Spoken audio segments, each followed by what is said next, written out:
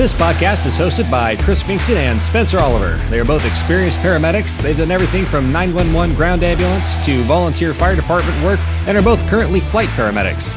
This podcast reviews scenarios based on real calls run by real out-of-hospital clinicians. Details are changed to protect the privacy of those involved and to present educational opportunities to the listener. This podcast is EMS 2020. Hey everybody, welcome to another episode of EMS 2020. Of EMS 2020. So here's the thing, like Spence and I, we were pre-doing this and I could tell I'd done a couple starts and he was kind of like waiting to pounce. So I knew there was an interruption coming. And so he started laughing, and then that's why I tried to shoot it out to get ahead of him. So I got most of the intro there before you cut me off. But anyway, welcome to another episode of EMS 2020. Thank you everyone for letting us know that going to the bi-weekly schedule is your absolute favorite thing that you've ever seen. We've got nothing but positive feedback about that. That's entirely false. But it has been bad. Most of you, actually, I do want to say you guys have been very understanding of that. I know a lot of you guys are really looking forward to so the main reason we did this was so we could make some other content. And I know a lot of you guys are really looking forward to that. We are having a YouTube channel pop up. It's going to be EMS 2020's Rapid Sequence Information YouTube channel. And it's nice because it gives us a chance to really be creative. And we talked about how we're going to have individual lessons, that kind of stuff on there. And we did get some feedback from you guys saying like, yeah, but we can get that from a lot of YouTube channels. Like you guys are the only ones consistently doing case reviews in a hilarious way. Well, I also want to clarify, we're going to be having some stuff that you can't get on other YouTube channels. We're going to be talking about things like, for example, one of the episodes we're going to have coming up on there is going to be, hey, should private ambulance exist? And private for-profit ambulance exist. Yeah, yep, shots fired. Yep, we have that one coming up. So they are going to be very entertaining. So don't worry. And then, of course, the other thing that we're going to be able to do is we will talk about stuff that comes up in EMS 2020 and those kind of topics. And we will talk about case reviews still to some degree there. And we'll also talk about things that are in the news, like the Redonda Vought case, where the nurse ended up accidentally giving the wrong drug and is now in jail for it. So we talk about that. Also, if you want an amazing take on that, head on over to our friends at the Found Down Podcast. Yeah. Yeah, they do an amazing take. So Found Down Podcast is run by an ICU nurse. Her name is Nicole Johnson. And Nicole Johnson also works in an ICU. She brought on another ICU nurse and they talked about it. And it's the take you really need to hear. So it's it really is a good episode. So go check that out. And yeah, it's a very impactful thing going on in the nursing community right now that paramedics need to pay attention to. So there you go. And EMTs and everyone, really, healthcare providers, period, need to pay attention to. So with that, please follow us on social media, EMS20/20 on Facebook, EMS 2020 Show on Instagram. Every single episode gets its own post, and that is where people go to talk about it. And you guys do talk about it. And we love it. We love interacting with you guys there. If you want your call to end up on this show, because that is what we do. We review calls and we talk about how we can either learn from them or do better.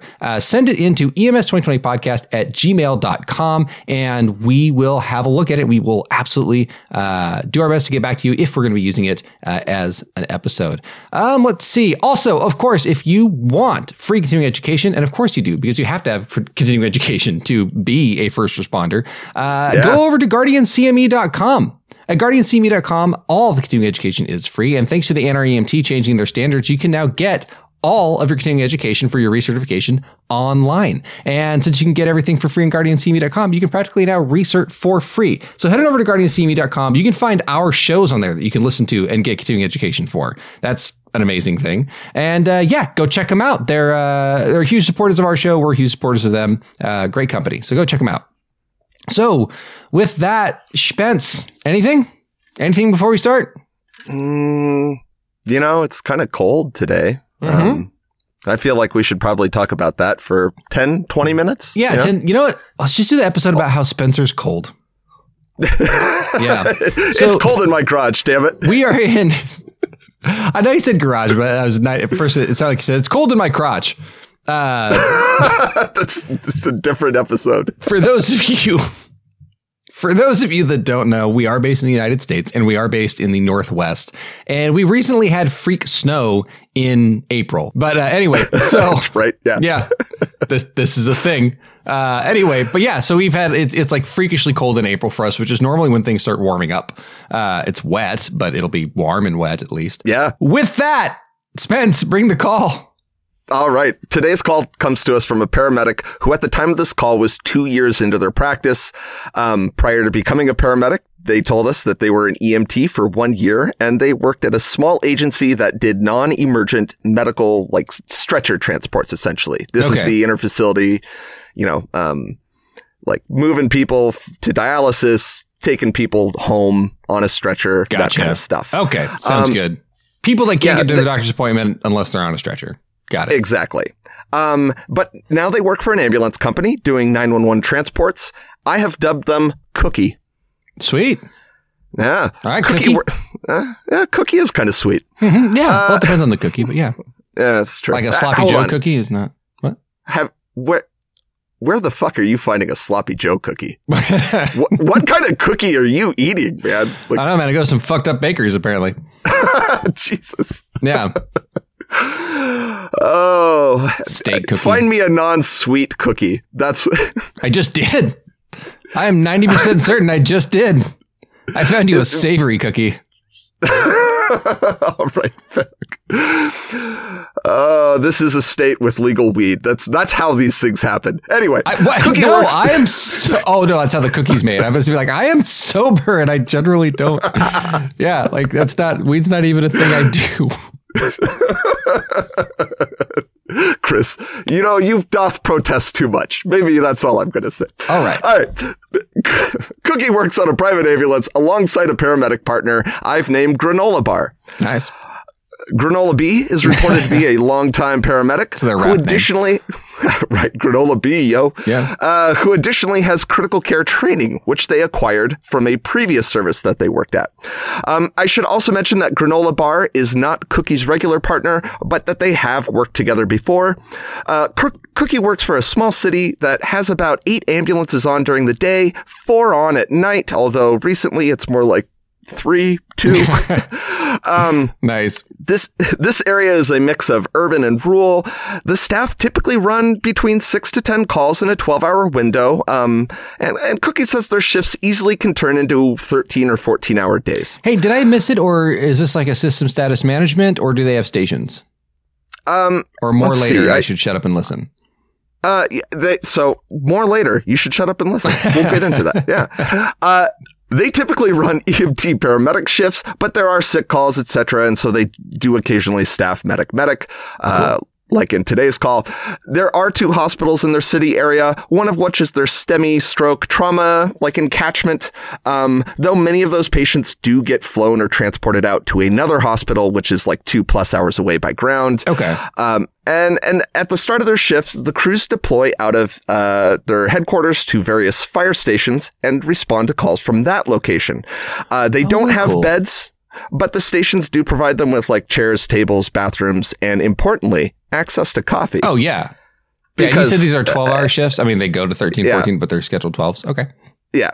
But, you can't have cookies and granola bar without coffee. Right. That's sacrilege. 100%, man. I agree. Yeah.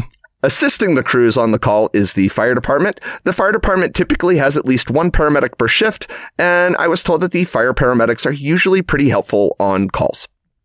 So nice. Well, that's good. And I'll tell you, so these systems, if you have a community that this type of system serves well, where you have a private ambulance company that staffs an ambulance at fire stations, depending on too many calls can ruin any setup from an employee perspective. But these are actually pretty fun systems to work in, because you still get the kind of that busyness of a busier system where you get that experience. But at the same time, like, you have a home and you have a place to get coffee and take a crap, and like do those kind of things.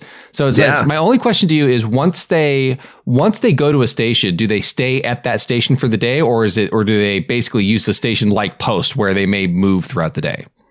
So I asked Cookie this, and my understanding is, for the most part, they try and stay at the stations they're at. Nice. They do occasionally get moved to other stations if, like someone goes on a long out of town or something like that. Yeah, you got to prioritize it, isn't it? What you have to do is you have to serve the community and by making sure you have ambulances in the right spot. And you either do that by extra staffing or by moving the ambulances that you have. And I don't know about you, Spence, but knowing what the staffing situation is these days, moving ambulances seems to be the most likely. Yeah.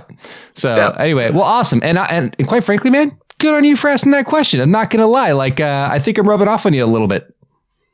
Well, I know it's sort of like when you go to the hospital and you're like, I don't care about this answer, but I know the nurse will. So I'm going to ask it on scene. That way, when I get to the ER, I get my Cookie.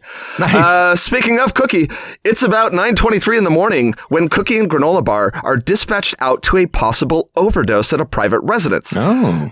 By the way, they started their shift at 8 a.m. and have won one call already. They won one call. They won it. Nice. They won the call they ran. Yes. Perfect. Oof. They won the call. All right. They won the call, which Cookie believes was a chest pain. Gotcha. So they're essentially back to back at this point. They've had one call since 8 a.m. and now they're at 9:23 and they have another. So they're back to back at this point. Are they at their station or are they coming from a hospital at this point? They are actually coming from their station. Okay, sweet. All right. So the dispatcher response times, I guess. Yeah. The dispatcher reports that the patient is a 73-year-old female who is found unresponsive next to an empty pill container of oxycodone. That never fucking happens. I mean, I'm glad it did, but how fucking obvious is that? Like, NRMT writes this one all the time. You find them down next to drug paraphernalia. I'm not saying it never happens. I'm just saying, like, more often than not, you don't find it on them. That's right. Right. The 911 caller is the patient's grandson. There is no need to stage. No police are added to the call. Cookie will be the PIC on this call as it's their turn to take the patient. Additionally responding is the engine from the station, which they are at. And there are actually two paramedics on this engine. One of the paramedics is Captain Donut, and the other is, of course, Donut Hole. That's nice. Captain Donut and Donut Hole. Oh, boy. That really says something about the relationship between those two. Yes. Maybe. I don't know. Yeah, exactly. Right. Yeah. How can you can't have a donut without a donut hole. Yeah. Wrap your brain around that one. Yeah. There you go. All right. So the residence is a bit of a drive to get to. It takes about 10 minutes to arrive on scene, going code 3. Which is licensed sirens, correct? Correct. Okay. Cookie says that they discussed overdoses, intentional and unintentional, but really focused specifically on it's narcotics, so Narcan, but really otherwise didn't do much pre-gaming prior to the call. Okay. They arrive to the residence at the same time as the engine, grab their gear, and their gear, by the way, is their cardiac monitor, a first-in bag, which kind of has like a lot of agencies. It's a lot of the same stuff: drugs, IV stuff, IO stuff, bandaging, Braslo tape, etc. They do have an airway bag with an O2 bottle in it, cannulas and non-rebreathers. Cookie really wanted you to know that, by the way. So. Because that's where it goes. That's exactly DL intubation stuff, and they also have a flow meter CPAP. Okay. And of course, they have their stretcher / cot. They call it cot. I'm just used to the term stretcher. So, I'm going to define the flow meter CPAP, what that specifically means for people that aren't aware. So if you know what a CPAP is, it's continuous positive airway pressure. You give it for people who are having a hard time breathing in different cases. It's a mask that goes on and basically just provides a constant pressure. A flow meter, I believe, correct me if I'm wrong, this is a version of the CPAP that relies on oxygen flow to generate pressure. So it usually comes with a card or some kind of cheat sheet that says, hey, 15 liters per minute will equal this much pressure. Yeah, exactly. Yeah. And my warning for those still stands is that those ones are very approximate. And because it's using it's using volume to generate pressure. And the hard part about that is because it doesn't actually sense how much pressure it's giving out in many cases, If you have someone who's taking in larger volume breaths because they're either a larger person, then it may not be generating the pressure it says. And it also goes the other way. If they're taking small volume breaths because they are a smaller person, it may be generating more pressure. So just be aware that there are some slight changes in these things, and just really monitor your patient. So if you find yourself having to crank up the pressure on those things because you have a larger patient or they seem to be taking high volume breaths, that could be why, and the pressure may not be as high as you think it is. So anyway, moving on. All right. So while they're grabbing all their stuff, the fire department heads in carrying in their own first in bag. So the house is described as a fairly large 2-story home. There's a cement staircase which curves up from the driveway to the front door, which has 10 plus steps. Additionally, there is an attached garage that could be accessed if need be. There allegedly are a set of very narrow, but at least not curved steps which go into the from the garage into the home. The ambulance crew, what they end up doing is they just park their stretcher or their cot at the base of the steps and carry their kits up the curved steps and through the open front door. Sounds like going to the Midwest and asking for a pop or a soda. But at least we're not asking for a Coke. Right? What flavor of Coke? Coke flavored. Asshole. I'm just kidding. There's a really funny TikTok video from a guy who does the Midwest stuff on that. Anyway. Nope, exactly. That is exactly what I was thinking of. Because at the very end, the guy comes in and says Coke, and then the other two guys are like, you know what? Pop's not bad. Yeah, soda has a great ring to it. Soda, At least we're not that monster. Exactly. Right? Exactly. So they enter the front door and step into a large living room space. Cookie described the house as very clean, tidy. Nice. From further in the home, they hear the ma'am, open your eyes. So they go probably that direction. So they head that direction, turn a corner, and find themselves in a large kitchen dining area. And in a nearby guest room that's sort of off of that area is a bedroom in which the patient will be located. It would be awesome if it wasn't. If it was just something completely unrelated. Ma'am, open your eyes. Oh, hey, no, this is, we actually run an optometrist office out of this place. You're 2 doors down is where you want. All right. Anyway, sorry, go ahead. Oh, eyes are really dilated. Yeah. Jesus. Right. Why is everyone wearing those crazy spacey sunglasses? Anyway. You're sitting there giving drugs. Okay, is this better or worse? 1 or 2? Okay.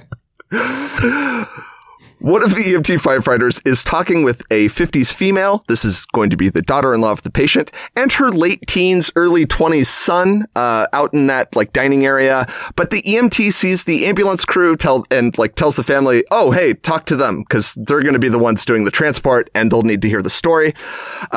So Cookie tells Granola, all right, hey, you go see what's going on with the patient and I'll get the story from the family.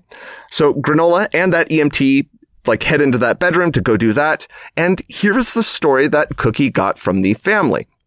All right. So this was given to, this is the history of present illness given to Cookie by the daughter, after he opened with one of my favorite opening questions, which is, so what's going on today? Yeah. And here's what we learn. The patient is a 73-year-old female who is staying with her son. The son, of course, is out of town. And her, the daughter-in-law, after having a recent fall in her own home, which resulted in a hairline fracture of her right arm. Okay. This happened about 3 or 4 days prior, and the patient has been taking prescribed oxycodone for her pain.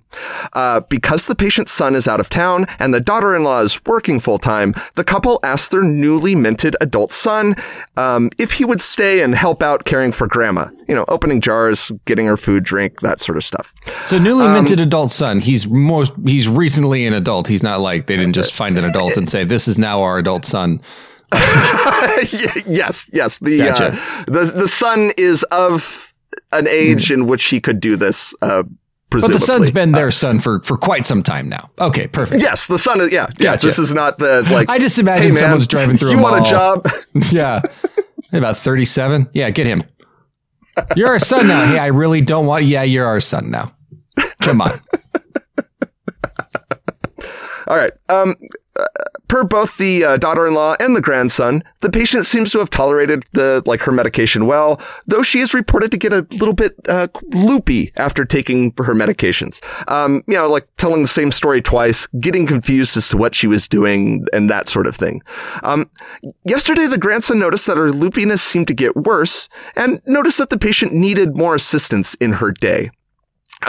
The daughter-in-law noted that the patient didn't seem to have much of an appetite last night during dinner. And this morning, when the grandson went to check on her, she normally is up before he is, he found her unresponsive in bed with an empty pill bottle on the floor. Cookie does ask the possibility of if there was trauma, and the family report they don't believe the patient has fallen in their home. Cookie asks the family, hey, is there anything else you think I or the hospital should know? Which I think is a great question. And the grandson says that the patient's had some bouts of coughing in the last few days, but they all believe, the family and the patient and everybody believe that it's related to the temperature and humidity of their home, because it's colder and drier, I guess. So, past medical history, outside of the hairline fracture from the recent fall, there's a right hip replacement. She has a history of a left knee replacement. And of course, the recent fall. She's only prescribed oxycodone, which she's taking, and she is allergic to sulfa antibiotics. Okay. All right. So Chris, what are your thoughts so far? Is there more that you would want to know from this history? Well, there's definitely, in terms of the history, I mean, there's definitely kind of a lot here, and I'm going to kind of jump into my typical approach to AMS that I've mentioned on several episodes, but I'm going to mention it again because it's important to be consistent. Because this is an altered mental status call, and altered mental status calls actually still remain one of my favorite calls. Not because I'm particularly good at them, but just because there's a lot of, you have to do a lot more detective work, I feel. You know what I mean? Sure. A lot of complaints kind of have a more narrow focus versus this one's oh gosh, there are so many different things. I mean, if you think about it, chest pain or MI, that could all lead to altered mental status. I mean, when it's altered mental status, everything's on the table. So the first thing I always look at is, does it have fuel? Is it getting blood? So that's, I'm going to want to know these things. We haven't gotten there yet, but I'm going to want to know, is it getting blood? Is that oxygenated blood? Does that blood have sugar? Because if you're lacking those things, they're going to be altered, But another thing, then we start kind of looking at is all right, is it broken? Do we have a history of trauma or stroke? And then we have, is it intoxicated after that? And those we got to get to the vital signs here, but it's those last two categories that I'm mostly kind of thinking this is going to go. Now, given, do not skip things. We've talked about this all the time. That's the 4-year medic thing, is to start skipping to conclusions without checking the other things first. But someone who has had a recent history of a fall or things like a break, there's a chance for there to be some clotting problems, right? Yeah. And so if we're developing clots, and it looks like she's not on any sort of anticoagulant, so it's certainly capable, then we really need to really think about things like stroke. And if she's altered, it may be difficult to assess, but we've talked about this in the past. Watch how the patient moves their extremities, if they move their extremities at all, even if you can't complete a stroke scale because they're not able to for whatever reason, they don't comprehend you, or they're just not able to follow instructions. See if they move extremities and kind of go from there. That is something to look at. The other thing too is she does have a prescription, it looks like, for oxycodone, which on someone it looks like they don't take a lot of medications. This may be a new prescription for them. They may not be used to it. They may have taken too much. It sounds like she's been a bit loopy lately. And so, there's some possibilities here. The only other thing though, that's really kind of jumping on me here is also in that second category when I talk about, is it broken? I'm kind of looking at, because of how this patient seems to be trending, because we're talking about it started yesterday, it looked like we had some issues. The loopiness. Yeah, that does kind of pull me away from things like, the CVA or narcotics overdose, because those are things that usually tend to come on in an acute fashion. And so when we're looking at something progressive, I start leaning more towards things like sepsis. My only other question would be trauma, because if we have a brain bleed, a slow one or something going on, there's potential for that to also have a gradual onset as well. So I'd really want to know about trauma. I think you said, I didn't write it down, but I think you said somebody asked about it and they said they don't think so, that the patient's fallen. Yeah. And it sounds like they've had somebody with her pretty much for the last few days, right? Yeah. From the telling that, I heard, it sounds like this is a patient who they would expect would be able to be like, hey, I fell. Gotcha. Normally. Yeah. Plus, she's had people checking up on her. So, okay. So, yeah, if they're saying like, hey, it falls unlikely, then that moves to unlikely. But yeah, that's kind of where I'm looking at. I'm thinking because of gradual onset, I think sepsis needs to be high on the suspicion list. But also, we can't really rule out CVA or even, of course, the overdose. So let's check out their assessment. Yeah, I'm going to agree with you here. I'll jump on. The things that stand out to me are, all right, we have the pills, and if the pills are all gone and there's no accounting for them, then yep, like that could definitely be it. The cough makes me kind of go like, you did say there were missing pills, didn't you? Yeah. They just found the empty container on the floor with the patient on the bed. That's right. That's right. And then to your point about that thing that never happens. Yeah. To your point about previous trauma, what we don't know and Cookie didn't know is if the patient had hit her head with the initial insult. Oh, very you know good. What I mean? Very good point. Because we don't know if like, hey, did she hit her head then? And like they did a CT or maybe they didn't do a CT and, and then she, like you said, she has that slow bleed kind of building up. Cause that could also do that. Yeah. So those are the things that I'd be thinking about going into it. And you hit them all. So sweet deal. All right, let's do it. Sweet. All right. So Cookie heads to the bedroom after getting report from the family and they find the following. The patient presents lying supine in bed, appearing very pale, ashen colored, does not appear to be responsive, though her eyes are described as being open.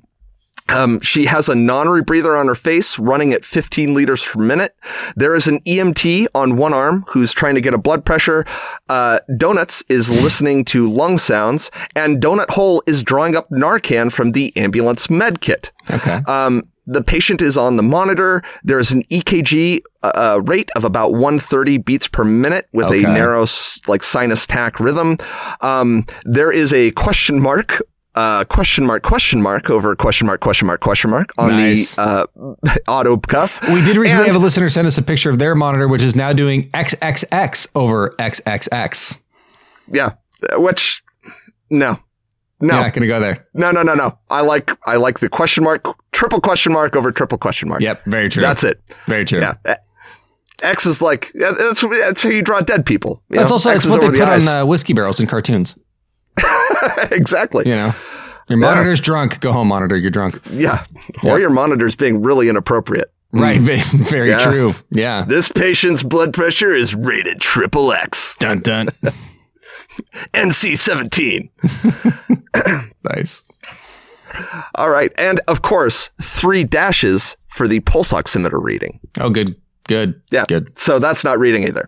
Yeah. CBG was checked and found to be 156 milligrams per deciliter or 8.6 millimoles. I guess since we're doing the millimoles and all of that, the patient is a petite 120-pound elderly female. So that's 54 kilograms. Okay, she is approximately 5'3" or 1.6 meters and wearing a classy nightgown. I don't know about the classy, but wearing pajama nightgown things. Okay. All right. Granola, who is standing back by the doorway, asks Cookie what they learned for history, and Cookie gives them the summary, with Cookie going like, all right, sounds like this is a possible accidental overdose. And their thought was, well, it's possible that the patient got loopy and just kind of forgot that she'd taken pills. Sure. That's their kind of idea. But, that's an awful lot of missing pills. Yeah, that's kind of where I'm like, okay. But Granola responds like they don't think it's an overdose because the patient's presenting tachypnic, her pupils were checked and appear to be 4 millimeters reactive. Good work. And they say they're worried about a stroke or head bleed of some kind, as the patient does open her eyes, but does not respond verbally or follow commands. Okay.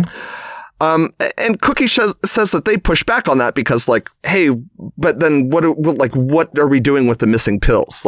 How are we accounting for that? And that's when they notice that there actually are pills scattered on the floor. They notice a bunch of them just kind of under the bed out of sight. So they end up pointing this out to the team, and one of the EMTs on the fire department starts gathering the floor pills up. Oh, goodness. Meanwhile, Donut reports that lung sounds are shallow and diminished, and the EMT attempting a blood pressure says, like, hey, I think I hear it around 80. So systolic of 80 milligrams of mercury, or millimeters of mercury. Yeah. All right. So, Chris, what do you want to do for this patient? All right. So let's just kind of review where we're at here. Let's kind of talk about the brain getting fuel. So the problem here is, so we have a heart rate of 130. And we have a blood pressure of triple Qs over triple Qs and no pulse ox reading, at which and then maybe 80 systolic. Which that all goes together. When you have a lower blood pressure, the pulse oximeters almost always don't read because they need blood to get to the very end of a finger in order to read. And so if you have a low blood pressure, the first thing that gets shut off is the fingers. And so there's just, that's very, very common to have that. So I'm thinking like this systolic of 80 may even be optimistic. But I'm looking at a low blood pressure tachycardic patient. And the CBG is normal. That's fine, or at least it's not causing the issue here. I'm actually leaning away from overdose because we found the pills. Great job on checking the pupils, which gets missed more than I think people realize. And also awesome job noticing the tachypnea, because the way narcotics overdoses get people is by reducing that respiratory drive. That's not what this patient has. What this patient does look like to me, this is more and more septic, and I'm getting pulled away from the trauma or head bleed, because those we kind of typically see when we're talking about increased intracranial pressure. If we're talking about a head bleed, we typically see things like a lowering heart rate and a blood pressure that comes up. And that's part of that, the Cushing's triad. Yeah. So we're not really seeing that. Stroke, I'm going to kind of pull stroke away from it, because on a stroke, if you have like a hemorrhagic stroke, you can definitely see signs of herniation and get the Cushing's triad with the lowering heart rate and the raising BP. You can certainly have that. But if it's an occlusive stroke, you may not have those things, right? Because you'll get all the altered LOC and hemiparesis of the hemorrhagic stroke without the added pressure. So that's So stroke is kind of going away from me. And also, again, stroke is going to be an acute onset issue. This is something that's been going over several days. So my thing for this patient is I'm really set on sepsis at this point. One thing I would like is a temperature, a skin temperature. Did we get that by chance and I just missed it? Yeah. No, they did not get a temperature. And I did not have skin signs, or like outside of pale ashen. They did. Gotcha. Okay. Well, yeah. And here's the, I don't know that, because the other thing to understand here is this patient's critical and does have life threats present in front of us now, the way I see it. By the time when you look at that skin condition and you look at what we're getting in terms of perfusion, or signs of perfusion, they're all pretty poor. So I wouldn't bother well, hang on, let me stick it under her tongue, guys. But I would certainly hey, feel the skin. Does it feel warm? And that could be a clue, but also understand that just because the skin's not warm, that does not rule out sepsis by any stretch. So it's just a clue is all that is. So at this point, I would really want to start working on establishing, I'd want to put an end-tidal nasal cannula on her for one, because I really want to see what that rate is, and I want to see where her end-tidal's at too. And that can be done pretty quickly. But I would get someone started on a line immediately, and I really want to get this patient fluid resuscitated, because that is what our septic patients need. They need a lot of fluid, because what I want to do is I want to drive this blood pressure up, because I think that's the main thing is harming her right now. Whatever she has is she's hypoperfused and she's getting altered. Yeah. What about cardioversion? No. You don't want to just shock them like 8 times? Nope. Sure don't. Okay. Sure don't. Right. Well, gosh, that's cranking back to one of our I think it was like our second or third episode. Yeah. Shocking mistakes. Mistakes. Yeah. This is I think we're recording episode 93 right now. 94, 93. Oh man, I don't even know it's a long time ago. We're up to. Jesus, that's about 90 episodes ago. Yeah, we talked about that one. That's crazy. So all right, well, fine. Chris wants to do medicine, I guess. Chris wants to administer lots of fluid. They've already got the oxygen going, which I'm a huge fan of. Because I am one of those people. I'm like, hey, if you don't know what the stats are, just assume they're low.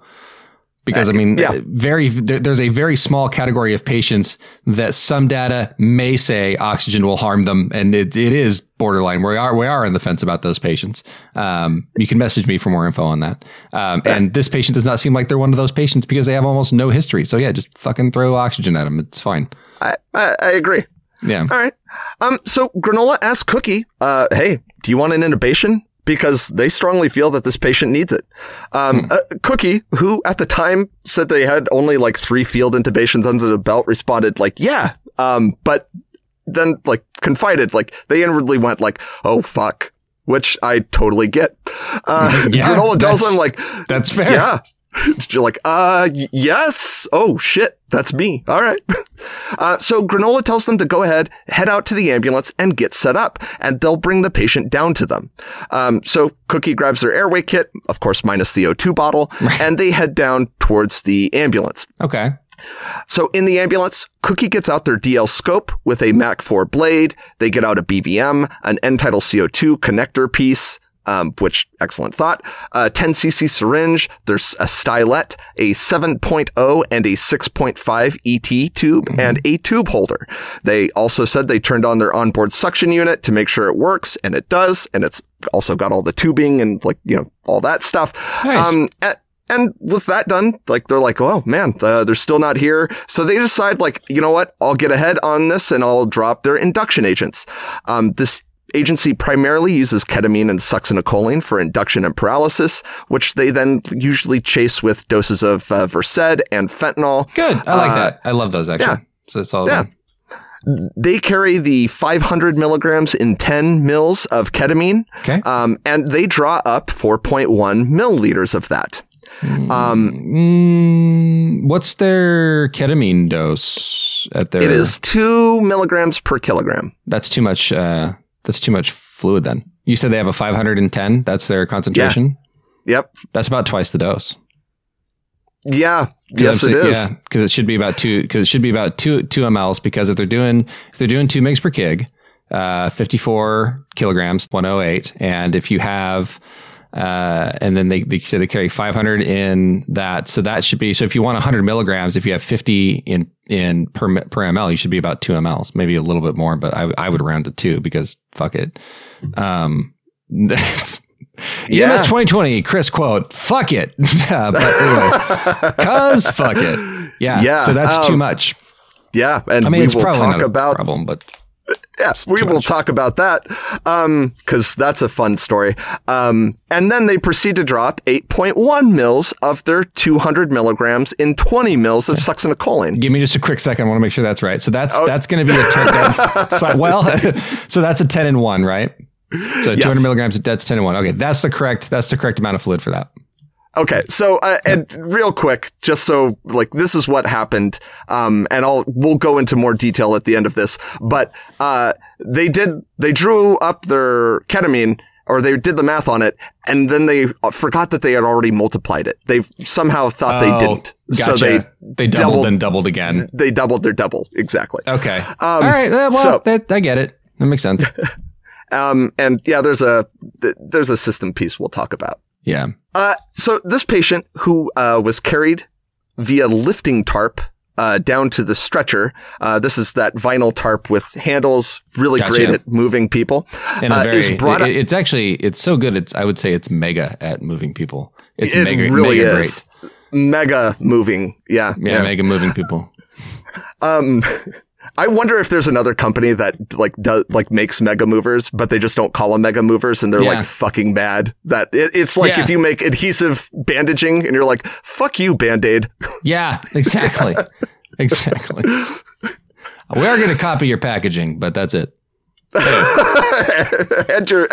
the entire concept. But right. Damn it, we're Kirkland adhesive strips. Right.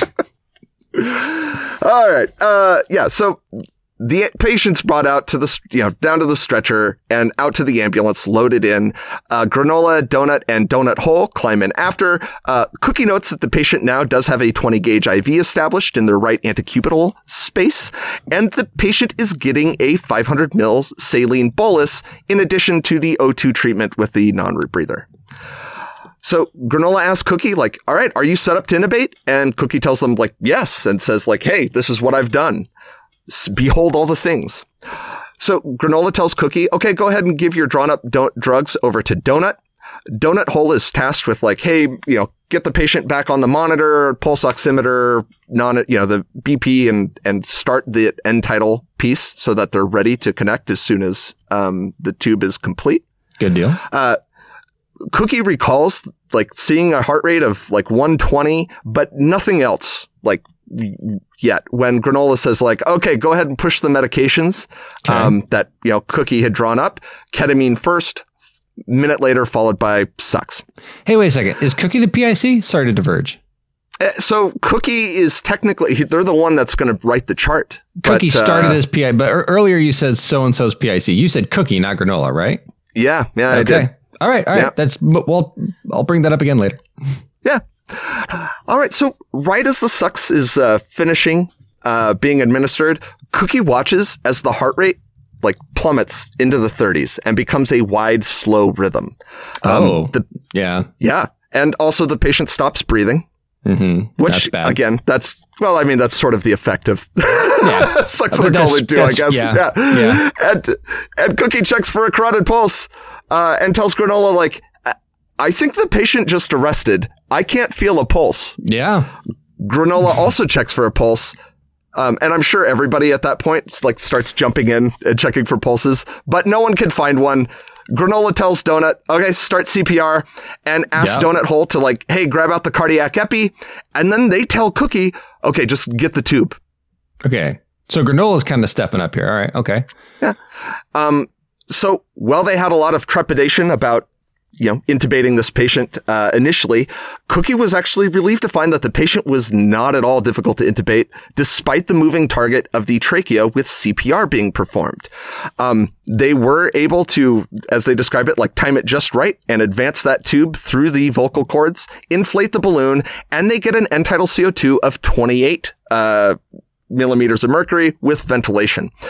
The patient responds really well to the epinephrine and reportedly gets ROSC after about like 30 seconds post administration of the epi, which the crew noticed because the patient's end tidal increased to I believe around like 34 millimeters of mercury. Yeah, and you said it was 28 earlier. 28 when they first got their reading there.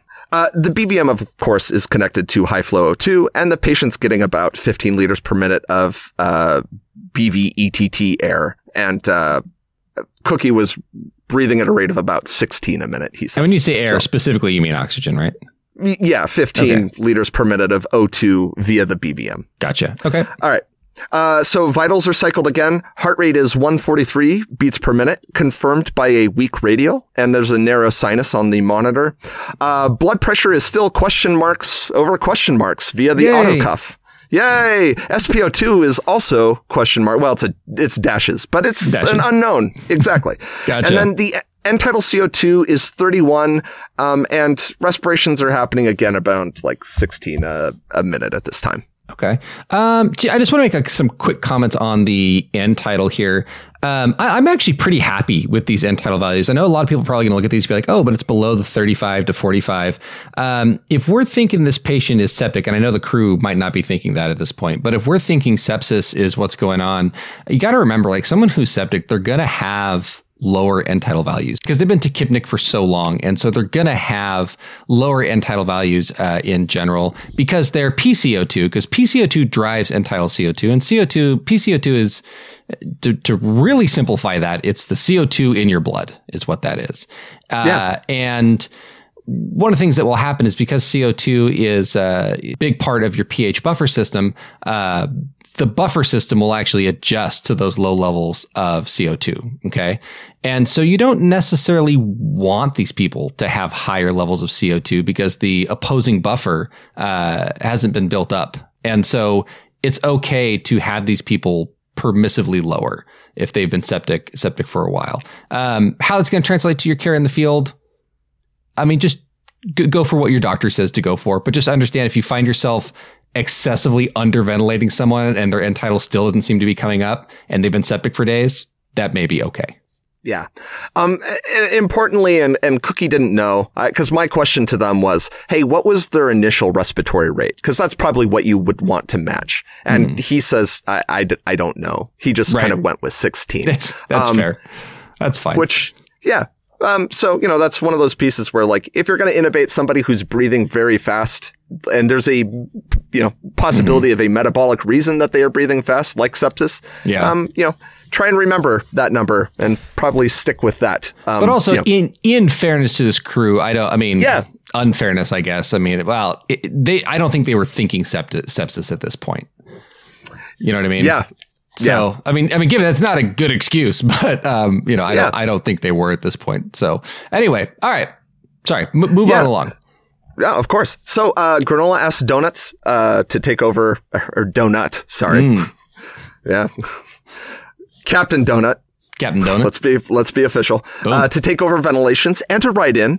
Donut Hole is tasked with establishing a second IV site.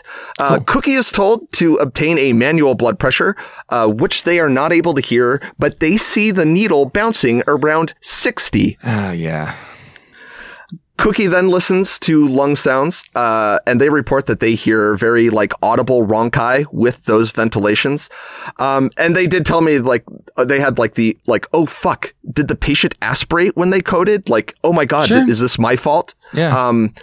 They also note they don't hear any sounds over the epigastrium, by the way. Hey, did we get lung sounds in the first place up above?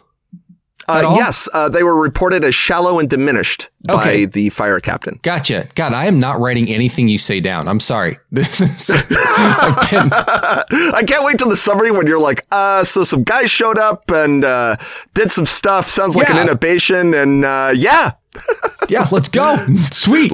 All right. Now let's objectively review this call. Yeah. Sounds perfect. All right. So no sounds over the stomach, crappy lung sounds with the BVMs. They report these findings to the team.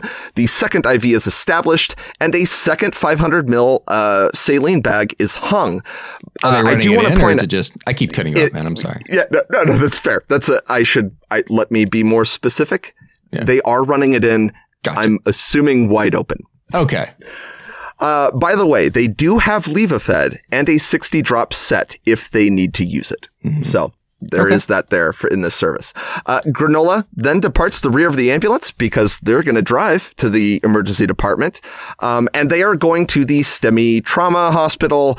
So it's about a 15 to 20 minute drive from where they are. They were on scene for about 18 minutes total. Donut, the captain, actually departs, and Donut Hole remains to fill the hole that Donut left. So, yeah. Look at you. Yeah. All right. So, yeah, Cookie actually resumes ventilations for the transport. So they're at the head of the patient for the ride in. Okay. All right. So 5 minutes into the transport, vitals are this. Level of consciousness. The patient is not awake, but they have resumed breathing on their own at a rate of about 24 a minute. So we know now that the paralytic has worn off, but again, the patient is otherwise unresponsive. The heart rate is 124 a minute. The autocuff comes back again with triple question marks, and a manual BP is taken by Donut Hole, and they report 74/40 for the blood pressure. Okay. SpO2 does not read. End tidal right now is 26. Okay. And then one of those 500 bags is in, so they attach yet another 500 bag of saline. Okay, so she has a total of 1,500 attached to her at this point, not necessarily in, because she had two 500s, one completed, and they just added a third, essentially. Yes, exactly. Okay, so there's a potential for 1,500 to be in. We just don't know exactly how much at this point. We have at least 500, but definitely. Exactly. All right, cool. All right. So, approximately 10 minutes in, the patient's noted to flutter her eyelids and move her jaw. The patient continued to breathe at the high rate of 24, but now also has a congested cough, which they hear through the ET, and you can feel in that BVM. Okay, gotcha. All right. Heart rate is 137, sinus rhythm, non-invasive blood pressure finally fucking works. Nice. 82/51. That's a consistent reading. That's good. Yep, and the end tidal right now is 28. Okay. And SpO2, again, still not reading. Sounds good. Yeah. Turns out I never put it on. Just kidding. Yeah. So Cookie actually talks with their partner about further sedation because they are worried about hypotension. And to clarify, their partner Granola up front.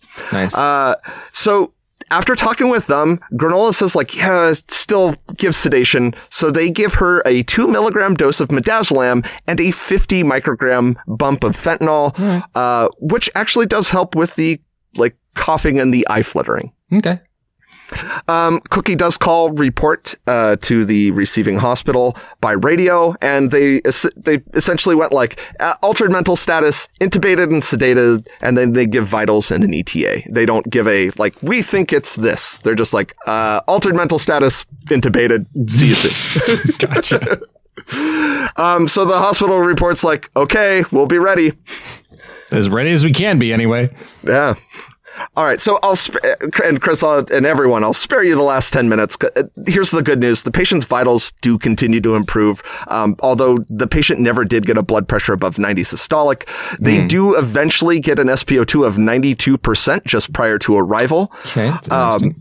The patient didn't require any more sedation during the transport, though it sounds like she definitely woke up once they moved her over to the ED bed, and then the staff there quickly had to sedate her to stop her from reaching up and taking out tubes. Yep. The crew did go back to the ER and they got follow-up on their patient. Good job. Are you ready for it? Yes, I am. She was found to have urosepsis and pneumonia. And she was started on pressors and taken up to their ICU, intubated and sedated. So vindication. Anyway, so anything else, or can I summarize the best I can with the bullshit that I wrote go down? ahead. I'm ready to hear your summary. I'm excited to hear your summary. All right, I've gone back through it. I filled in extra information as I asked it after you already said it later on. If this is out of order, feel free to correct me. I do apologize. All right, so Cookie and Granola Bar, or Granola B, competition for Cardi B, get dispatched to a residence. I like how that's the thing I wrote down. Got Granola B. Rap name. Get dispatched to a residence for a 73-year-old female who possibly overdosed on oxycodone. They arrive to find a patient who's essentially unresponsive next to an optometrist office in this house. I'm kidding. That's not true. If you're just now tuning into this, if you're just coming in for the summary, then that was a joke. But anyway, it's a patient in a bedroom. They're essentially unresponsive. They have a heart rate of 130 with a blood pressure of maybe 80 and no pulse ox. So Cookie sees that there are pills missing from the oxycodone thing, but then they find them all over the floor. Granola Bar tees up Cookie to get an ETT and sends them out to the ambulance to prepare to intubate. Cookie does set up, but draws up nearly 200 milligrams instead of the required 100 of ketamine. But they do get the succinal... Technically 108. Yeah. The patient is brought out and they get intubated right away. Well, I should not say they get intubated right away. There's some drama beforehand. They set up to intubate right away, but they don't really check to see how the patient's vitals are as they're doing that, with the exception of the fact that the would-be intubator, notices a heart rate of about 120. They push the succinylcholine. Well, they push ketamine, and then they push succinylcholine. And then they're like, oh, but the patient is now heart rate of 30 with a wide complex and no pulse, and they're not breathing, which they're not breathing. Succinylcholine will do that to you. But yeah, right. That's its job. So they tube really quick. They are able to get ROSC pretty quick, and one of the main reasons they notice to get ROSC is so they push epi. They're basically running ACLS code. They start CPR. They push some epi, and then shortly after that, they notice that the end tidal numbers are bumping up from the 20s to the 30s. So that That was one of the things that they noticed, so that was good. And then they secure the tube. Thankfully, it ended up being a pretty easy tube to pass. The patient's vitals pretty much remained borderline for the rest of the transport, but the crew is able to give more sedation in the form of midazolam and some fentanyl for pain, which I think is totally fine. And then they arrive to the ED and they turn over care, and then the patient gets more sedated because, well, they don't like a tube in their throat as they wake up. They also start giving some fluid en route as well.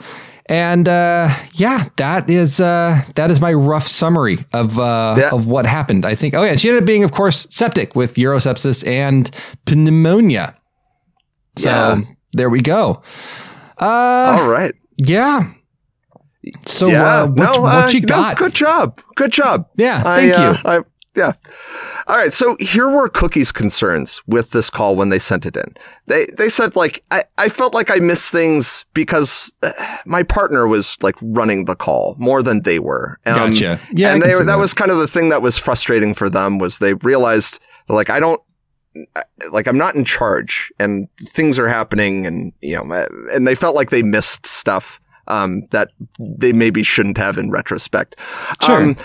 And then, of course, when they did figure out the med math later, they realized that they slightly overdosed the patient with on the initial, induction dose of ketamine. Doubled the dose, yeah. And then they're like, could that have killed the patient, or like, was it the succinylcholine? Was there, that kind of stuff? No, we'll talk about it later, but yeah. So those were kind of the two concerns that they had. Chris, what do you think overall? Like, quick first thoughts on this call. Yeah. So, I mean, we'll talk about kind of some PIC issues. If Cookie really wanted to be the PIC, there were some mistakes. I don't think Cookie not maintaining that PIC role really led to any of the problems per se. So I'm not too worried about that. There's some system issues when it comes to actually drawing up the drugs that I think could have been avoided. We'll talk about oxygen settings, which is a small thing, but it is a pet peeve. And then we'll kind of talk about some ventilation techniques as well that I think need to be brought up. And we should also probably talk about the overall decision to intubate. And I think I think a lot of the problems in this call come from not recognizing sepsis early on. And I think we ended up taking the call down a path that didn't necessarily need to go. Sure. So yeah. So let's kind of let's do what we do. Let's just culture this and start with potential system problems. Okay. Well, I'm gonna blow your mind here with the first potential system problem. So there was a recent change. Okay. A couple months prior to this, where they changed the ketamine vials. Okay. They used to have the 220, and then they went to the 510. Gotcha. All right, the 510. Okay. And this is the first time that Cookie had used this concentration, and they got confused when they drew up essentially a very small amount, and then went like, "Wait, no, I didn't do this right." I forgot to double it. Yeah. Yeah. So that makes sense. That's where they went wrong there. That's and they reasonable. Were like, yeah. And this is why medication vial changes are really, like, everyone gets really, really uncomfortable when anything about medications changes in an ambulance. And you'll see, typically lots of messaging and lots of like, hey, remember, from, ambulance services that I've worked at anyway, where they've done this. But this is kind of one of the downsides that can happen. The solution here is have a dosing card kind of a thing. But two, make sure you're still doing your med math, your 5 writes, 6 writes, checking with your partner and saying like, hey, this is what I believe I've drawn up. Can you check it? And, have them do more than just rubber stamp it and be like, yep, looks good. And that kind of leaves me to like a PIC issue, which I'm going to talk about later, because if I recall correctly, Cookie went into the ambulance and started drawing up meds by themselves. Yes. Yeah. Now, given that's fine in and of itself, drawing up a medication is fine. The hard part then is when it came time to push the meds. Who pushed the meds? Was it Cookie that pushed the meds too? No, it was Donut or Donut Hole. One of the donuts. One of the donuts did it. When someone hands you a med to push, double check it. Someone should be handing you that medication. Get used to handing medications and stating some of the patient rights when you do it. If you're going to hand them off, we love to. I think there's a lot that comes from like our hospital community and our hospital providers where it's like, hey, if you drop a med, give a med. But, in our world, space plays such a role. And I mean, imagine if you had to give every single med you drew up, no matter what. Like you're drawing up meds on the outside of the call and you have to try and weasel your way into the huddle in the back of a car somewhere. Sooner or later, even the most diligent paramedic is going to be in a situation where they need to hand the med off. When you hand that med off, you look that person in the eye and you say what is in it and how much, and they check that before you give it. So there is a failure there. That's not really a system issue. That's actually more of an individual tactic issue there. Yeah, so that's kind of one problem. Yeah, drawing up meds by yourself. If you're going to be drawing them up by yourself, just make sure that if you're handing them off later, that that you make that solid communication so that someone can double check. You. So yeah, totally. It's layers of Swiss cheese, right? Hopefully the holes don't line up. So keep adding layers of Swiss cheese till they can't. Exactly. And I mean, I'm a fan of this. I have my own dosing card. Yeah. Because you know what, like if math is a dangerous game to play in your own head, don't play that game. Front load that work.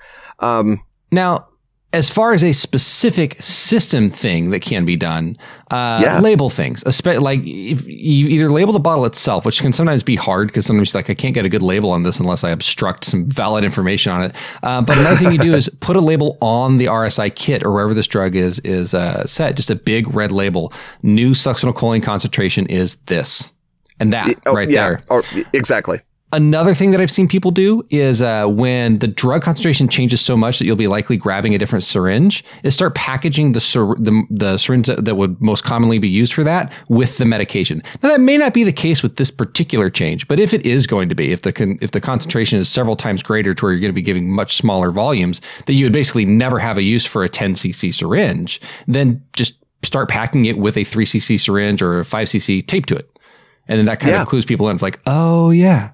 So there's some other things in there, but basically whatever you do, whenever you have something this critical, make the best thing you can do is, emails and, like bulletins are nice, but put something they have to, in order to use it, they have to read it before they even grabbed it. Like it's physically in their face. I guess no one has to read shit. They can just walk into it blind, but, make it obvious. Ziploc bags with a label on it. Just because then it's just one extra kind of reminder in the moment, like, oh, this is a different concentration, and gives that person a chance to remember, like, oh wait, hold on, I got to do this math. But let's kind of let's push into like the dosing card thing. So did they have? You seem to imply that there wasn't a dosing card or a intubation checklist or anything. No, this service doesn't have a dosing card or intubation checklist. Okay, because one of the things that they should, maybe they will. One of the things that I kind of noticed on this is that while they definitely had a non-rebreather on the patient, which is great in terms of starting to pre-oxygenate somebody, there wasn't any specific actions done to truly pre-oxygenate somebody. So when we talk about pre-oxygenate, you want to do more than just an NRB.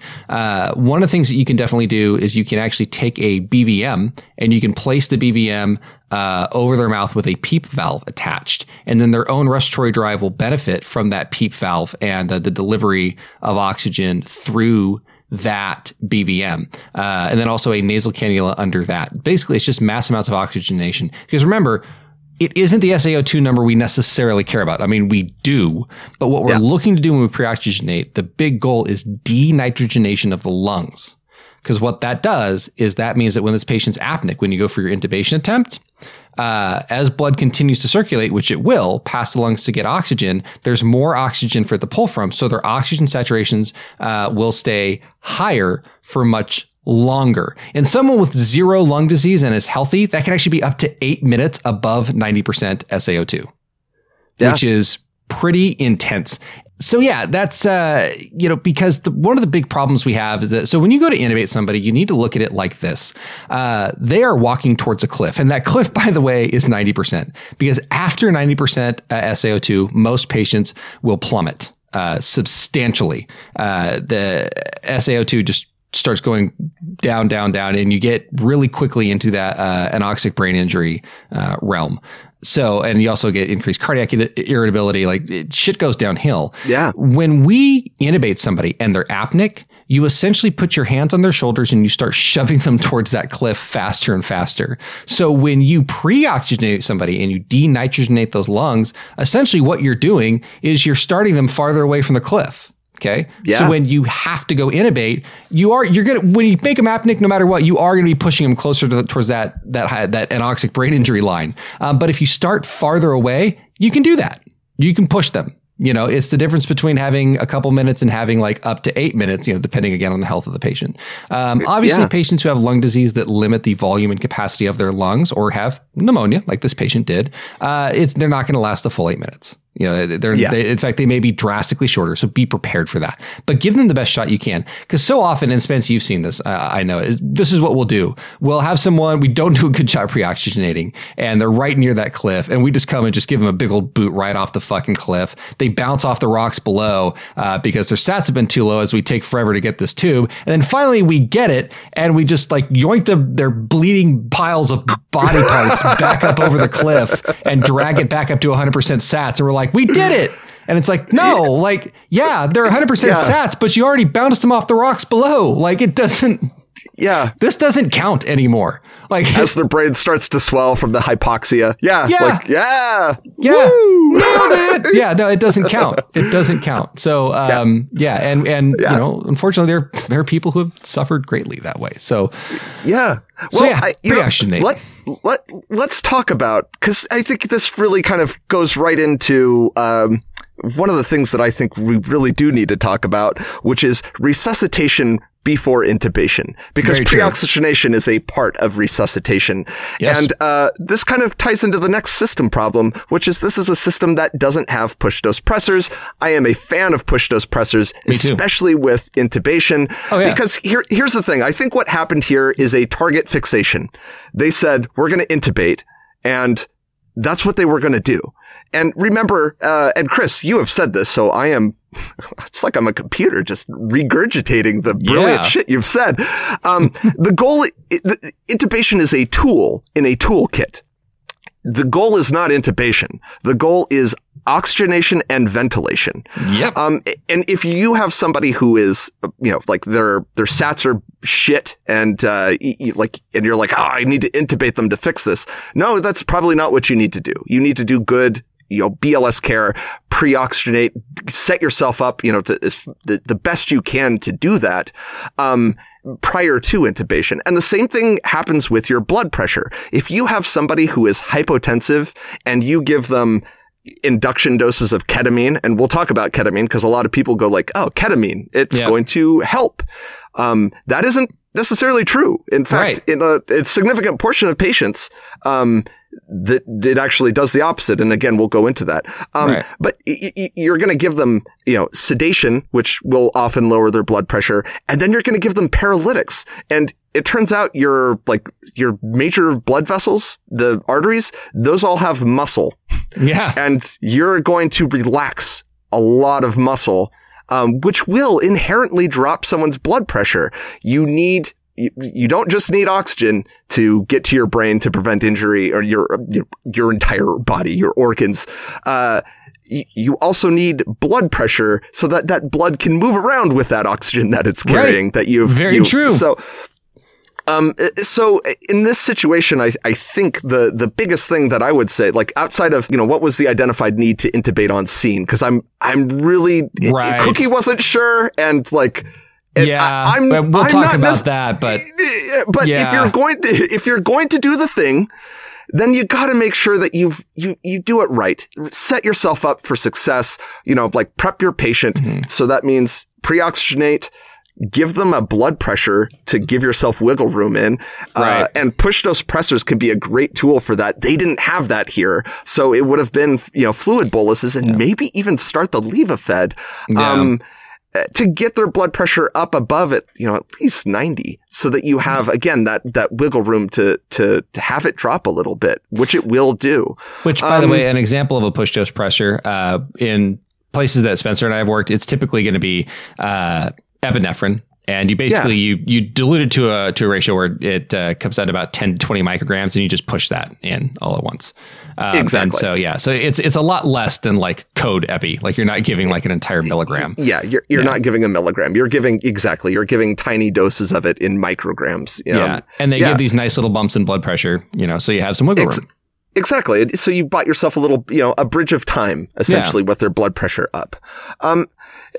So that would be that's the big piece there, in terms of like, I think one of the big faults on this, with the ketamine. So you heard Chris say like, maybe it doesn't hurt regarding ketamine. Now, but by the way, I want to clarify what I said. I do think ketamine possibly played a role in this patient briefly coding. But what I meant when I said it doesn't hurt, I meant the difference between giving the correct dose and the incorrect dose in this patient probably wasn't what did it. I think what would have happened no matter the dose they gave.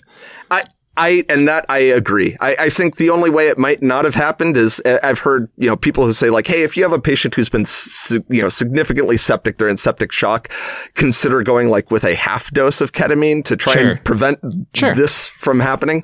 But outside of that, I have given ketamine in larger quantities than I should have. And the only thing that happens is it just takes longer to wear off. That's really, you could give somebody a 500 milligram vial of ketamine, and in a normal person, it's going to K-hole them for a while. But there isn't, there isn't like, oh, Jesus, you've murdered them. Right. Okay. It's cool. It's really high to get to a even close to lethal dose of ketamine. Unless the patient is septic. Now, what happens with ketamine is ketamine has a ton of effects, but primarily for us, what we want to do is we want to disassociate the patient, and we give them a dissociative dose of 2 milligrams per kilogram. And what happens there is a lot of times that we like it because it will usually increase cardiac output, and it will usually protect respiratory drive. So you'll have a patient who continues to breathe, their heart rate or their blood pressure might go up a little bit. And we're like, yeah, we love that because, you would think in a septic patient, this is what you want. Now, the tricky piece is how that does that is it actually stimulates your own endogenous catecholamines. So the catecholamines would be epinephrine and norepinephrine that are made in your body naturally. So exactly. If you have been sick and your body is already using those, then you don't have much catecholamines left in your body. And unfortunately, what that means is that what ketamine then does is it actually slows your heart rate. It's on its own, it's a negative inotrope. With your catecholamines, it actually, increases that cardiac output. So in this patient, I'm imagining what happened is they gave the ketamine, and instead of bumping up their blood pressure and bumping up their heart rate, and protecting the respiratory drive, it at least we know that their heart rate probably went really slow, and then they died. Right. Yeah. and then throwing the succinylcholine on top of that is going to cause that kind of relaxation. I mean, overall, I know the way the call went, at least what I have written down is that the sex was pushed and then they noticed it. I think it's probably still just the ketamine that was slowing down the heart rate. I don't think the sex played that role. I agree. So, because I don't know how long they waited, and then, it's going to take a little bit for those things to impact. I mean, I don't, as far as I don't know of any succinylcholine dosages that have suddenly caused bradycardia. So, I mean, I guess the only mechanism that would make sense to me would be like, well, if the patient had hyper K, which with a slow wide rhythm, you could assume, you could make the inference that it might be, fair, But then if you give epi and you get ROSC back and they go back into a narrow complex rhythm without peaked T waves or any of that stuff, I'd say that's kind of a hard sell on it being hyperkalemia. Right. Very true. So, which honestly though, another thing that they would consider, and this might, I apologize if, this makes you so happy you can't go on. I would say there's room for a 12 lead EKG in this patient as well. Ooh, yeah, no, I think a 12 lead EKG would have been a good thing to hit. I'm glad you said that. I am proud. Yeah. Thank you. See, you're rubbing off on me. The main reason that I'm looking at whenever we talk about super septic patients, we really start looking at things like electrolyte imbalances. And I think a 12-week can give you a good indicator of what's coming down the line. You know, if you can see some certain indicators of certain electrolyte imbalances, you know kind of what to watch out for in terms of other dysrhythmias coming down the road that may not be visible just from a simple 2-lead. Yeah. Yeah. All right. So I think that covers resuscitation prior to intubation. We talked about you and I are kind of both on I wonder why they chose to intubate. I mean, I get it from the less than 8 intubate, but yeah. Well, let's talk about, let's just talk about how the call should have gone. Yeah. So let's talk about that initial assessment. We kind of, we went off there on the resuscitate before intubation, but let's kind of talk about the initial assessment and kind of see how they got to that point in the first place. Or if they should have gotten to that point in the first place. Yeah, no, I agree. So, I mean, one of the things that I commented early on that they missed was that initial inherent respiration rate when they walked in. I think that would have been a good thing to obtain from Granola B, who happened to be in the room. Yeah, especially when it comes to bagging later on, which again, though, they probably could have avoided that. But and you brought up the temperature, which that was a great, skin temp would have been a great thing to get. But what are your thoughts on when we divide and conquer on our job, for instance? We have to do that quite a bit where it's like, hey, you go get this stuff and I'm going to go get this stuff. And then we kind of, come back together and put it all together as we do. But what are your thoughts on what happened here where, Cookie kind of ended this call going I don't even really know why we did the things we did or so there's a couple mistakes here that I think may have made things better. And again, I don't think anything Cookie did necessarily led to the call going the way it went.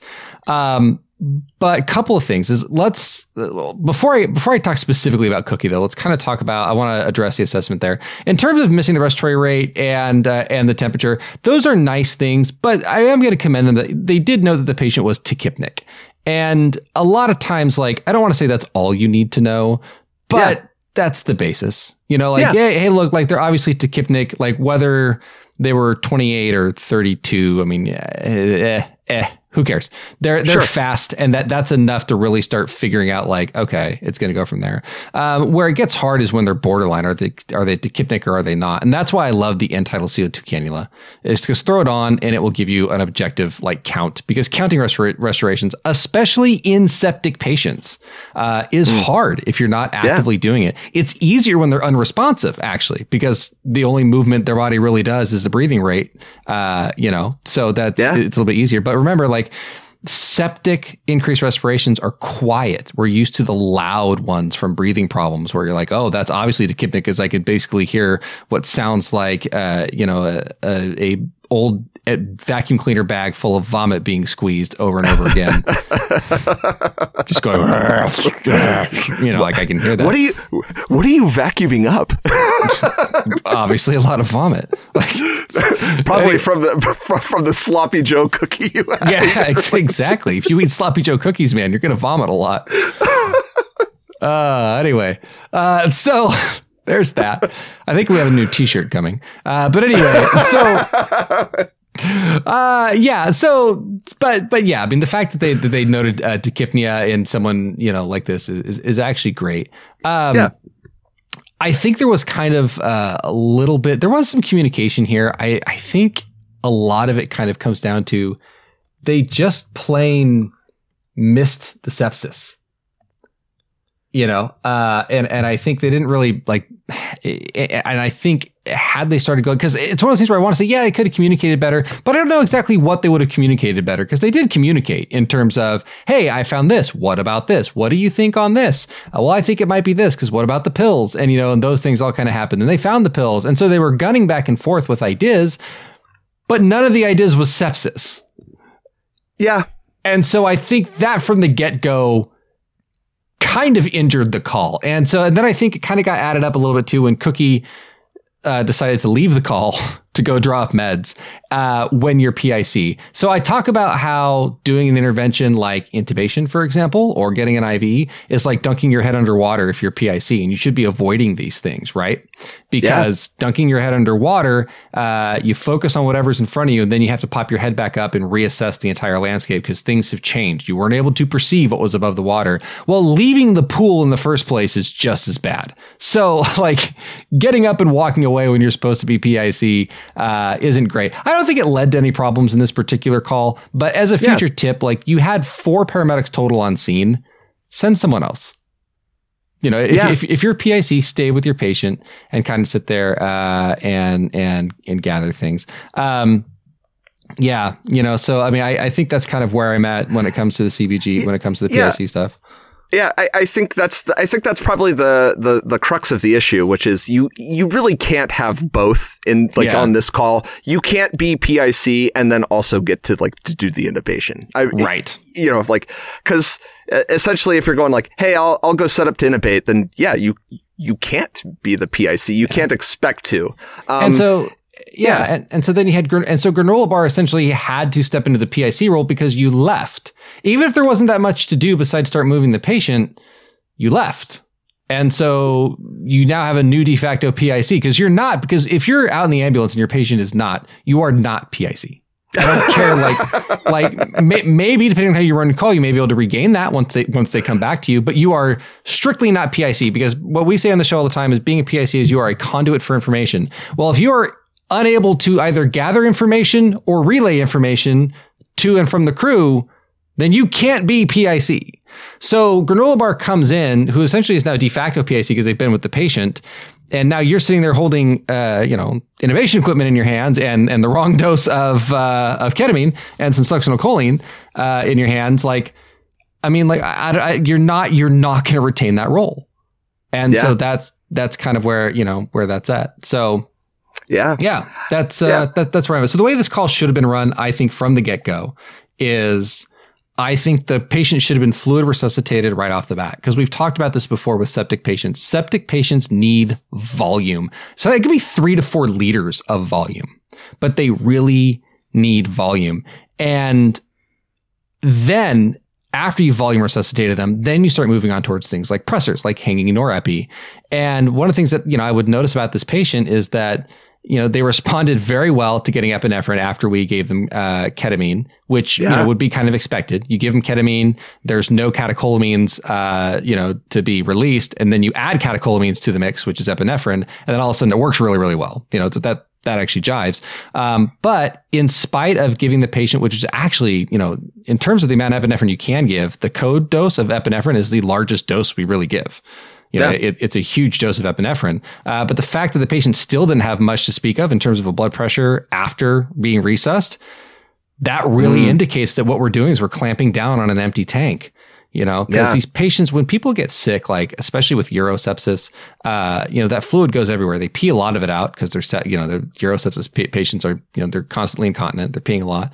And then the big thing is that fluid starts the third space. So it doesn't go into the vessels. It doesn't go into the cells. It likes to start going into all the spaces in between. So it doesn't contribute to blood pressure anymore.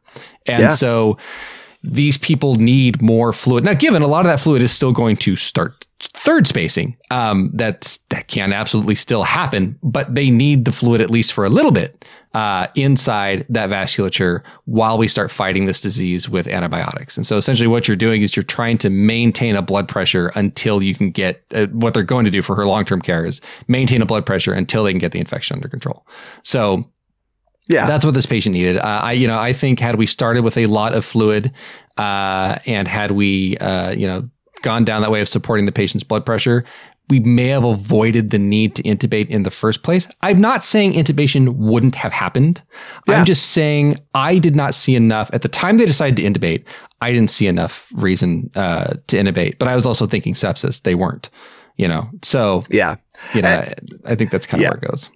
Yeah. And I mean, here's the thing. Cookie never thought, Cookie didn't think sepsis, but it might be that Granola did. But just never communicated that either. Very true. So that's, that's a possibility there. Cause I'm going outside of the intubation, problems that they had during the intubation, like they still, like outside of, they should have started the fluid earlier, but they still started fluid. They did, and that was good. And they started giving it en masse, which I really liked towards towards the end. Which actually, I was kind of thinking, I'm like, okay, they're giving fluid. Are they thinking sepsis now, or is nobody talking? Which in that case, yeah, you're right. There's a good communication point there. Yeah. So. But I agree wholeheartedly with your points. Start fluid resuscitation early. Continue the oxygen therapy. Get the patient down to the ambulance and start transporting, and see if you need to add pressors on board. And if oxygenation and ventilation do become an issue with that, and you have the end tidal on there, and you're like, man, like, ooh, things are going poorly. Then revisit, intubation, or pick a tool out of the toolbox that will get you oxygenation and ventilation. It doesn't necessarily have to be intubation. So, right. And by the way, if you're a BLS provider, then, BVM this patient, help them, and then bring help for the CPR that you're probably going to be doing. Right. Yeah. Especially if you're going this route. Yeah. If their blood pressure is garbage over garbage, and you have no way of fixing that, then yeah. I have just a couple finer points I want to point out, and then I don't have much else to add to this episode after this. Do you? Yeah, no, I think we've nailed it. All right, minor points here, just to kind of brush up the end here. So 15 liters per minute of oxygen when pre-oxygenating. Just bump it up to 25 if your regulator will do it. This patient, probably not going to be a problem, but just remember, 15 liters per minute, that's volume per minute. And when you get someone who's tachypnic, especially these septic patients, especially if they're a bigger patient, they can easily exceed moving 15 liters per minute of air. And so if you're only giving them 15 liters per minute, then that's not 100% oxygen. Because a lot of people are always trying to be like, all right, well, what does that equate to FiO2? What, if I give them 15%, or if I give them 15 liters per minute, what's the math equation to make that to the FiO2? And that math equation depends entirely on how much that patient's breathing. So like, let's take an example. Let's say, a bigger person, they're taking 700 ml breaths, and it's a big person. And you take 700 mLs, and you're going to multiply that by, let's say they're tachypnic septic patient at 24 breaths per minute. Well, that gets you 16.8 liters. So that person right there, you would not be able to get 100% FiO2 on with 15 liters per minute. Very few people can outbreathe 25 liters per minute. I don't know if anybody can outbreathe 25 Challenge liters accepted. Right. There you go. If you are, you need to kind of look around your surroundings and make sure you didn't become a veterinarian that's not a rhinoceros in front of you. So I'm not saying it's impossible. I'm just saying I haven't seen it. So just crank it up to 25 liters per minute if you're going that direction. Crank it up. Always just crank up your oxygen 25 liters per minute. The only time where you really want to be conservative about that is if you're looking at like the amount of oxygen you have and you have concerns over, I could either do 15 liters per minute and actually get him to the ambulance, or I could do 25 liters per minute and then run out. Like that's also bad. So be aware that that's going to increase the amount. But if you've got time, if you've got oxygen, 25 liters per minute is where you want to be. Second thing, I didn't ever hear use of a PEEP valve, which makes me kind of think that maybe they didn't use one, because even after they finally got the SaO2 reading, it came back at 92%, which if this patient's at 100% FiO2, no major history of any lung disease, they did end up with pneumonia, so that could accommodate for some of it. But I'm thinking 92%, like at 100% FiO2 and you don't have any chronic lung disease, it should maybe be a little bit higher. And that could have been because of lack of PEEP. And remember, PEEP is going to increase oxygenation. That's one of the reasons you do it. If you want to increase oxygenation, increase PEEP, increase FiO2. She was maxed out on FiO2. So maybe bump the PEEP up. That being said, 92% isn't, I'm not, I didn't murder her or anything. So it's fine. Yeah. It's that's not a bad number. Yeah. It's just that, it's not going to med school is what he's saying is, right, exactly. Yeah. I'm just saying, like, it's an A, but there are better A's. Yeah. Nice. All right. Well, with that, thank you everybody for listening to EMS 2020. Wow. Yeah. Oh, you're letting me do it. Holy shit. No. I'm just gonna step aside because you know what? I think when you just embarrass yourself, it sends my message even better. Nice. There you go. New episodes sometime. New episodes every other Wednesday. If you need continuing education, which of course you do to maintain your certification, and you want it for free, which of course you do because, well, it's free, go ahead and head on over to guardiancme.com. You can check out our content on there, and you can actually get continuing education just for listening to EMS 2020. Thank you to the NREMT for making it possible to get all of your continuing education hours for recertification online, because now we can get all of them for free. Thanks to guardiancme.com. Head on over, check them out. It's really easy. Also, of course, look out for the Rapid Sequence Information YouTube channel from us, EMS 2020. That's going to be happening soon. And there's going to be stuff in there that you wouldn't expect. And of course, we're going to be freaking funny. Don't worry about that. There's always that. So yeah. Wow, a lot of pressure. Yeah, exactly. Well, I don't think so. We're just going to be us. I'm going to do some heavy editing. And that'll be palatable, and we'll put it out there. Also, on top of all that, make sure you check out our social media. We are EMS20/20 on Facebook and EMS 2020 Show on Instagram. Each and every episode gets its own post, so that way you can go and comment on our shenanigans. Tell us we're wrong, because you do. And yeah. We love sometimes you're right about us being wrong. Yeah. Oh, absolutely. We didn't say you were wrong. And then, of course, if you want your episode to be on this show, go ahead and send us an email at ems2020podcast@gmail.com. With that, Spence, take us out awkwardly. Yo, I'm Granola B. I'm ready to MC. Gonna be the best rapping paramedic in history. I'm crunchy. I'm chewy. When I'm hot, I get gooey. Better in a bag than a pocket if you chew me. And we'll see you guys in a couple of weeks.